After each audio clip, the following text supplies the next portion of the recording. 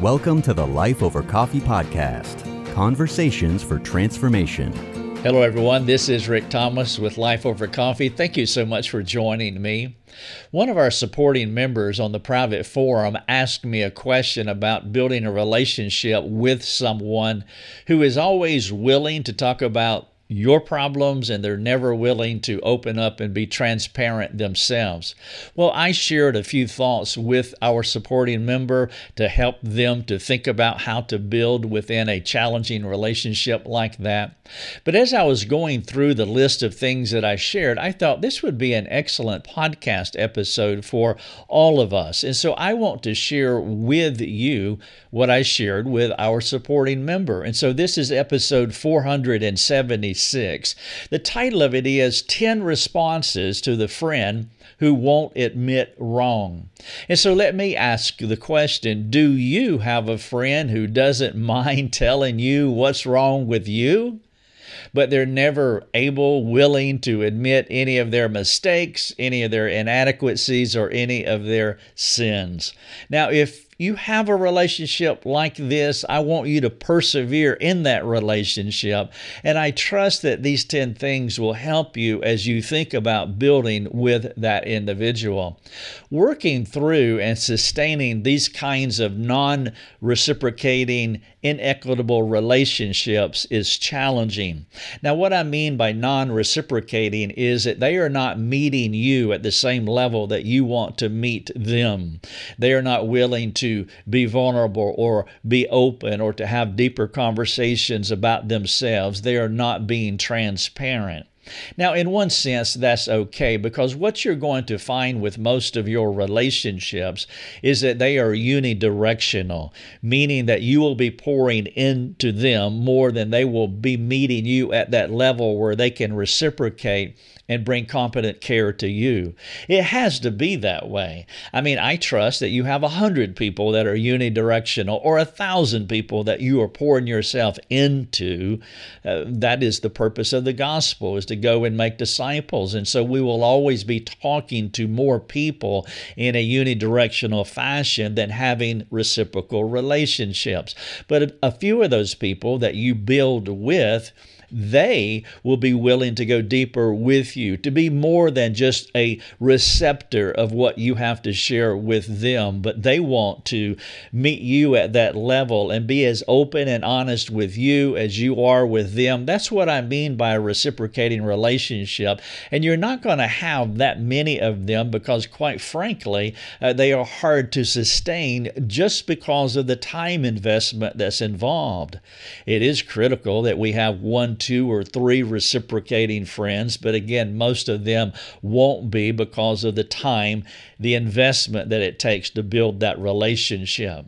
But if you have someone that you're building with and they are not willing to be vulnerable or transparent at all, but worse than that, they're always willing to talk about what's wrong with you, well, then there's some things that I want to walk you through. I trust that these 10 ways to respond to that person will be helpful. That individual who is unwilling to admit their faults, they're more willing to admit your faults than their own. And so I want to get to those 10 things in just a moment. Knowing how to lead these relationships is absolutely vital.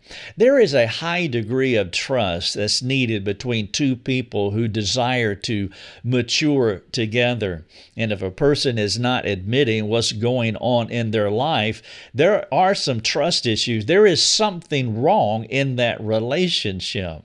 The thing is that there will always be something wrong in fallen relationships because fallenness will track with us all the days of our lives. And so there must be a willingness to be appropriately vulnerable, open, and trust with each other. Now, I say appropriately because there is an incremental effect in building relationships. When you meet someone, you're not as open and honest and vulnerable? Because you don't know that person. You are vetting them, examining them, assessing them to see if that person can steward your trust. And that's okay. They're doing the same thing for you. And so you want to create these contexts of grace that will permit each other to be free so that they can reveal their personal struggles.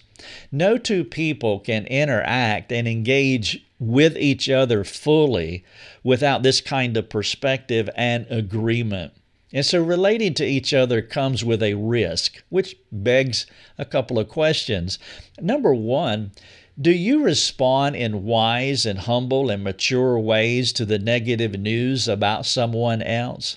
Meaning, can you steward their truth? I mean, that's one of the questions that I would want to ask myself. If they're unwilling to be open, if they're unwilling to be vulnerable, to be transparent, then before I think about them, I want to think about myself. How have I created an environment of grace that is conducive for them to be open and honest with me? If I'm in a counseling situation with someone and they're not being open and honest, I really do have to examine me. Is there anything that I'm doing that's prohibiting them or inhibiting them or hindering them from being transparent? If you're leading a small group and you're trying to get your friends to be open and honest, but it's not happening, there's many things that you want to think about. I'll give you 10 in just a moment, but the first thing that I want you to think about, are you able to steward their truth? Do they trust you to be able to open up in such a way to give you things about themselves that you previously did not know? And so do you respond in wise, humble, and mature ways to the negative news about someone else? If you don't, they probably will never be transparent with you.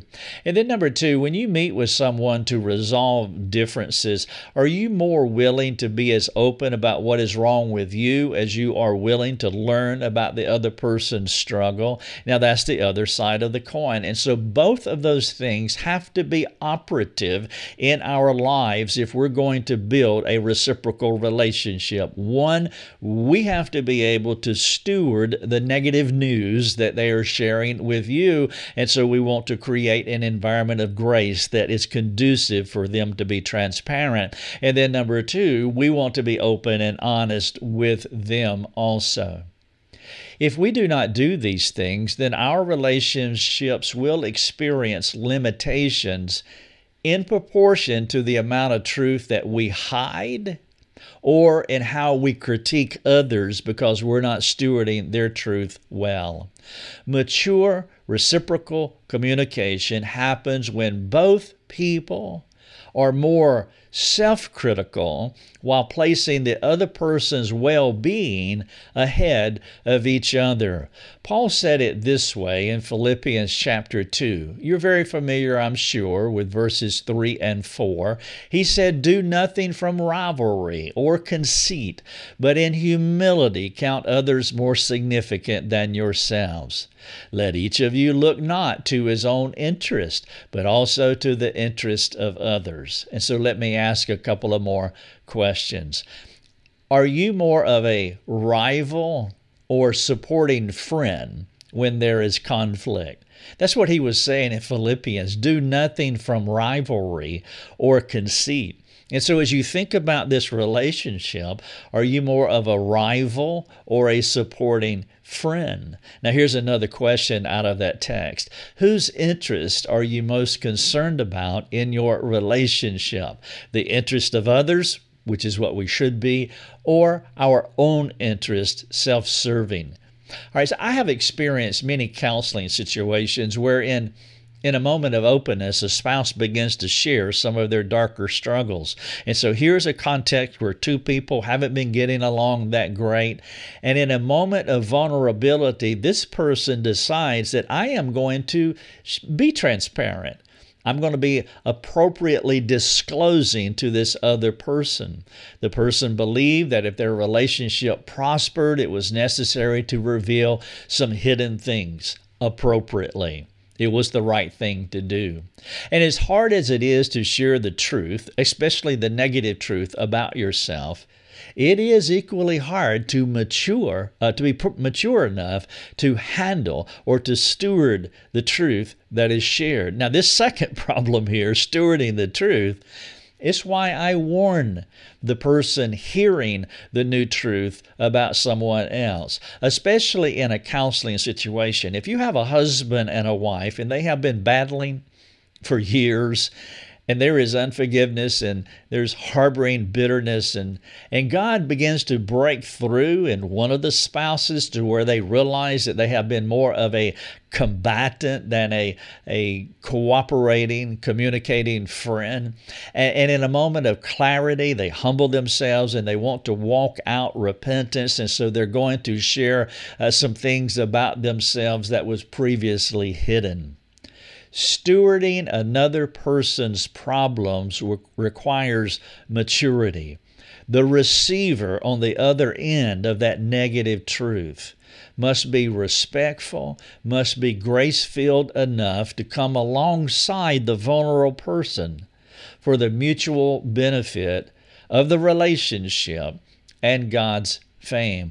Now, the reason I give this warning about how you receive this truth, because there is a temptation to use the newly learned truths about the other person in an unkind way. For example, in the heat of the moment, the angry person uses the previous vulnerability in an ungodly way. I call this grenade launching. Let me illustrate. Shortly after a couple arrives home from a counseling session, the residual effect of their lousy marriage continues. Instead of the new bad news that was received during the counseling being a breakthrough, it becomes more ammo for the immature person in the relationship. And so launching a grenade at your spouse is never right, no matter what they have done to you. The grenade launcher attempts to hold the other person to a higher standard than Christ holds anyone. And I warn the couple when this happens, and I've done this a few times in counseling, where they have just been battling for years. They came in for counseling for that reason, because they just don't like each other. And one of the spouses breaks down in a moment of vulnerability and they really want to make things right, but the other person doesn't. And typically that's what you will find. Two people don't, it would be exceptional for two people to repent at the same time. It would be exceptional for two people to have the same gradation of progressive sanctification. There is always inequitableness in a relationship. There is inequitableness in a marriage. One person is willing to repent, the other one is not. One person is more mature than the other person. There will always be these different levels of maturity in relationship. And so in the counseling session, this person reveals something about themselves. They're being vulnerable, they're being honest, they're confessing their sin. And then the knucklehead on the other side of the room uses that to their advantage when they get home. And so I warn them that do not go home and take what has been revealed here and use it as a grenade that you launch across the room in a moment of unresolved conflict or ongoing anger that you have held against your spouse. We are not more righteous than our spouses. We're not more righteous than any person. If we have any righteousness, it is because the Lord gave it to us rather than being generated and sustained from our innate godliness. All holiness comes because of God's favor in our lives. Holding someone to a level of righteousness that we can't even maintain ourselves is wrong. And so rather than penalizing our friends like an opponent in war, we should cooperate with God by trying to help them to overcome what hinders their sanctification. And so the spouse who has heard this new negative news, they need to steward it carefully and be a cooperating friend, not a grenade launcher. And so when you hear negative news about another person, when they reveal something about them, we have three options for consideration. One, we can expect them to be perfect. and then level our disappointment at them after they fail. Now, I don't recommend that. That's like a parent yelling at a child, expecting the child to be something. And of course, the child fails, and then we level our sinful disappointment at them after they fail. It's not only a failure on the child's part, but we have complicated that relationship by our own failure. A second response is we can dismiss their failures as though sin does not matter, which lets them continue in their struggle. Well, that is not an option either. How about door number 3? We can encourage them when they reveal their failures, and we can help them change. We can set our friends free by praying for them, encouraging them, motivating them toward change. Rather than launching a grenade across the room, give them a hug. Give them an encouraging word. Lead them with your humility, with your honesty, and with your gospel-empowered hope.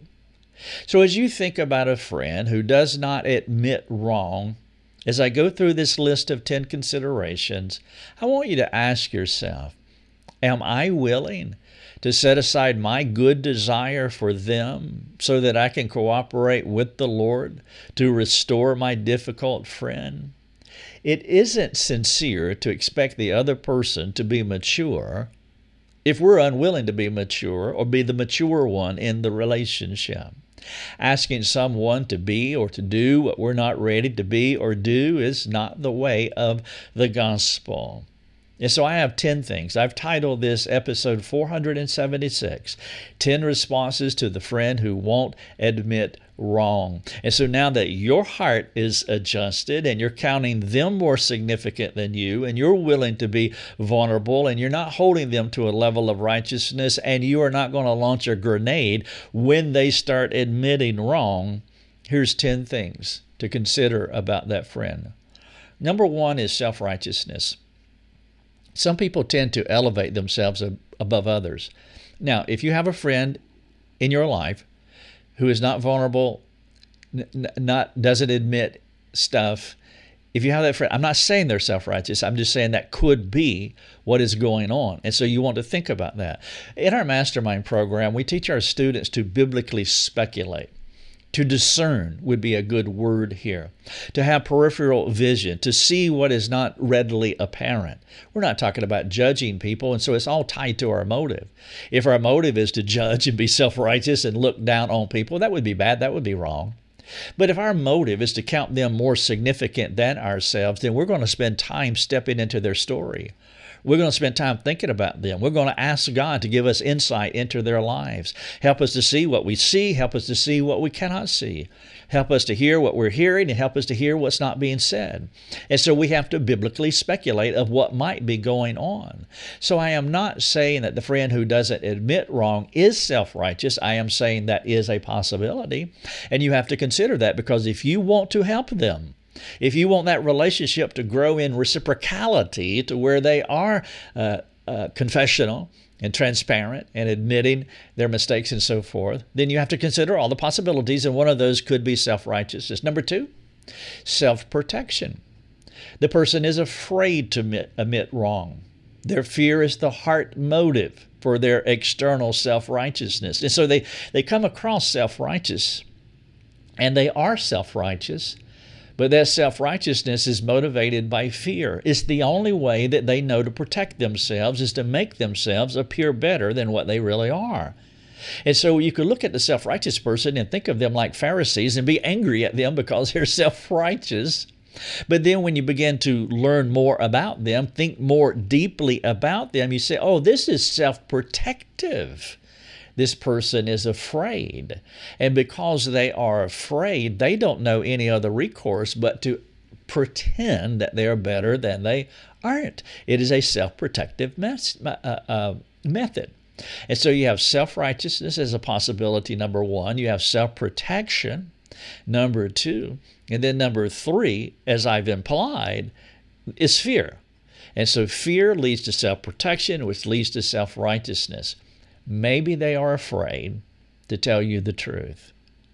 Ask yourself if you are a safe person to receive the negative truth from them. I talked about this earlier. They are vetting you.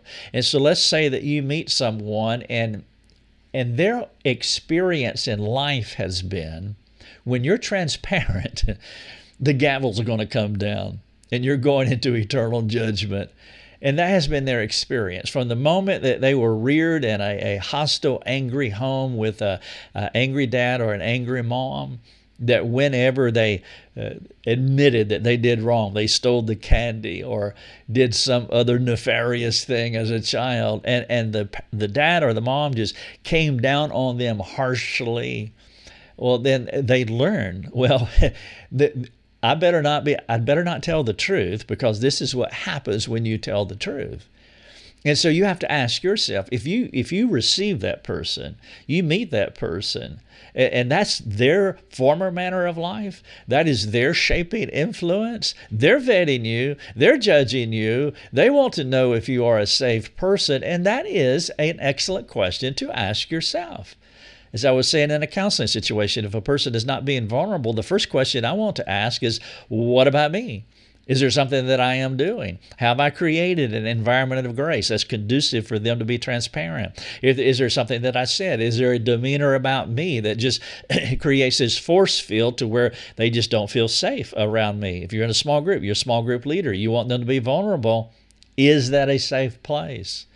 And so they are afraid. And so number one, they're self-righteous, but not like the Pharisees. As you get deeper into their lives, you see they're self-righteous because number two, they are protecting themselves, self-protective measures. It's a self-reliant measure to find security because number three, they are afraid. Number four, judgment. It's not their experience to be open. Let's say that they come from a punitive religious environment where truth-telling equals harsh responses. They go to a Christian university, and if they be transparent about their fallenness, I struggled, I looked at that, I shouldn't, I did this, and I should not have done that. And when they admit that, they get demerits. Well, if that is the process, well, we're going to train people not to admit stuff. Go back to the parenting construct earlier. If the parent just responds harshly, angrily against a child who does wrong, well, then they're going to learn. Judgment is going to come down if I am harsh. So number four, maybe they are afraid of judgment. Number five, competition. This other person is competing with you for whatever reason. They want to keep an advantage over you. Some people are like that. Some people use talking as an offensive strategy because as long as they're talking, they're not revealing anything about themselves. And so they always have to be actively communicating, because to be quiet or to be a receptor of whatever you want to say to them, they don't want to be in that vulnerable position, and so they use communication as a tactic of not being exposed, talking about hiding in plain sight. The over-communicating person is a competition. They are competing with you. They want to have an advantage over you. Number five. Number six, hidden sin. This would be obvious. The temptation is to cover sin. To cover sin can be so compelling that no matter how open you think the other person should be, this is what David was doing when he kept silent about his sin. And that is our temptation as well. Confess sin to other people. I mean, that is just that's so archaic. It's so Christian. It's so tradition that we don't communicate that way. There's such a temptation to want to create a fictional version of ourselves and to keep our real selves hidden for whatever reasons they are. I've outlined some of those reasons already. Self-righteousness motivated by self-protection, motivated by fear, motivated by harsh judgments from their past. And so it could be that they just want to hide their sin. It could be born out of fear Or it could be more nefarious than that. They just don't care, and they have a heart and conscience, and they really don't care what you think. They're just not going to tell you whatever it is that you would like to know in order to build a relationship with them. They are hiding sin for whatever reason. Number 7, the guilt-shame complex. For example, a child reared by an angry dad will be captivated by shame and guilt. It will motivate them to keep their sins hidden. Remember, all of us came into this world Adamic. What that means is in part is that there is a temptation to hide behind fig leaves, to create that fictional narrative of ourselves because we feel this internal guilt, fear, shame complex that is operative in our souls.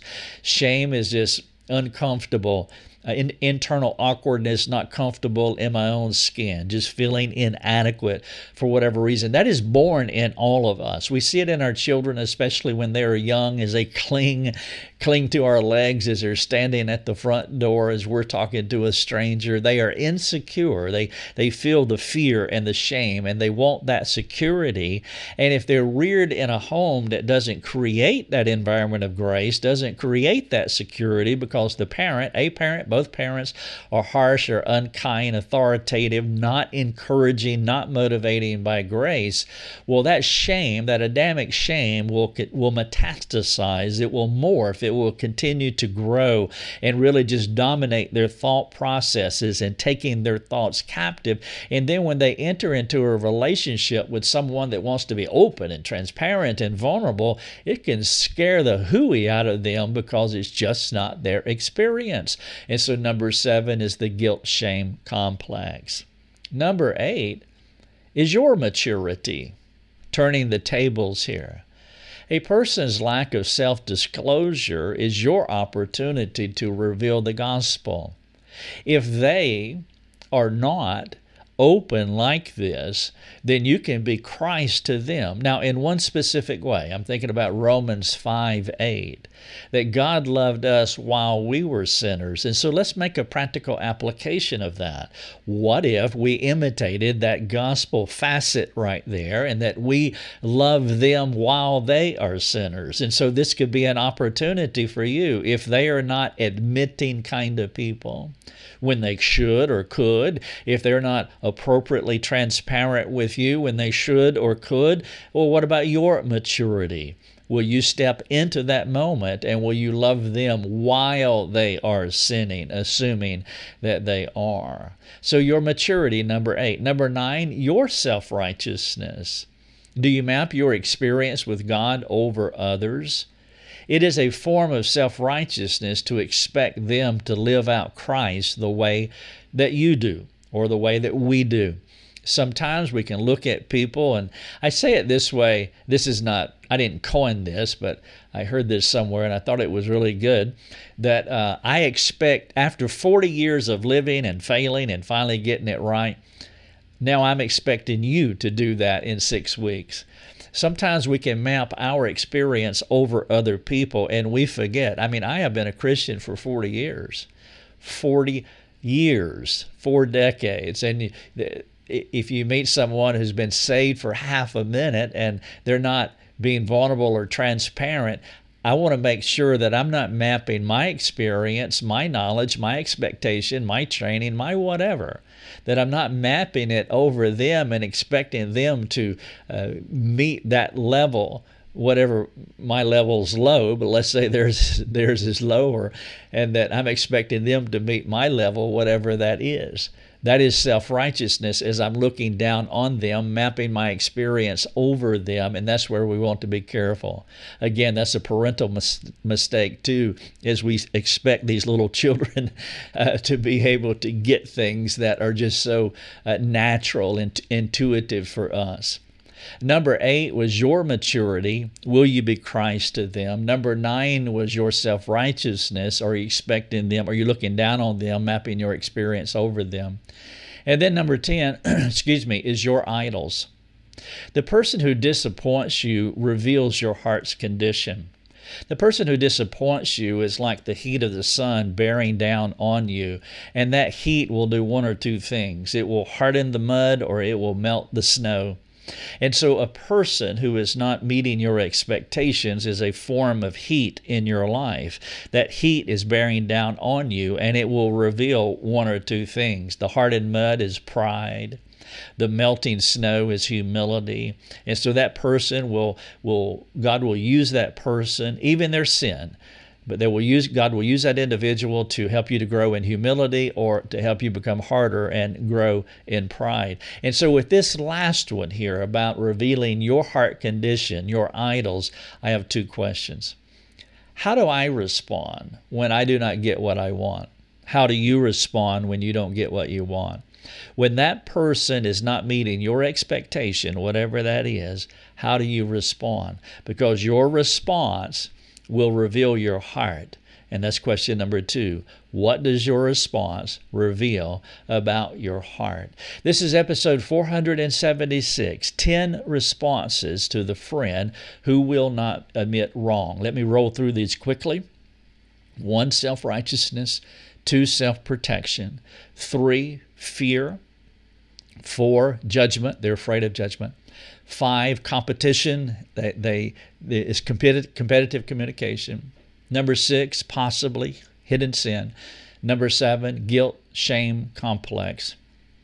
Number 8, your maturity to be Christ to them. Number 9, your self-righteousness, mapping your experience over them. Number 10, your idols, what their lack of transparency reveals about your heart. You can find this at episode 476, 10 responses to a friend who won't admit wrong.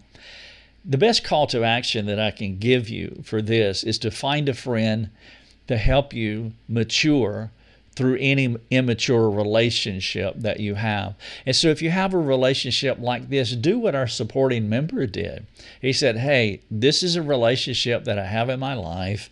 The person just never transparent, never vulnerable, never admits wrong, but they are willing to point out what's wrong with me, willing to address my sin. They have a sindar. A sindar is always panning the room and is looking for sin in anybody's life. They have a well-honed, well-tuned sindar, and when they find it on me, they zero in on it and they want to talk about what's wrong with me. And so if you have that relationship, then I would ask you to find a friend, and you're not to gossip. You don't even have to use the other person's name. I don't know who the other person is that my friend's asking me about. I don't need to know and don't care to know. And so you can have a specific conversation about a generic friend, but have that with someone who's mature enough to come alongside you, and that would be your call to action here for 476. 10 responses to the friend who will not admit wrong. God bless. Thanks for joining us. Learn more and get access to other resources at lifeovercoffee.com.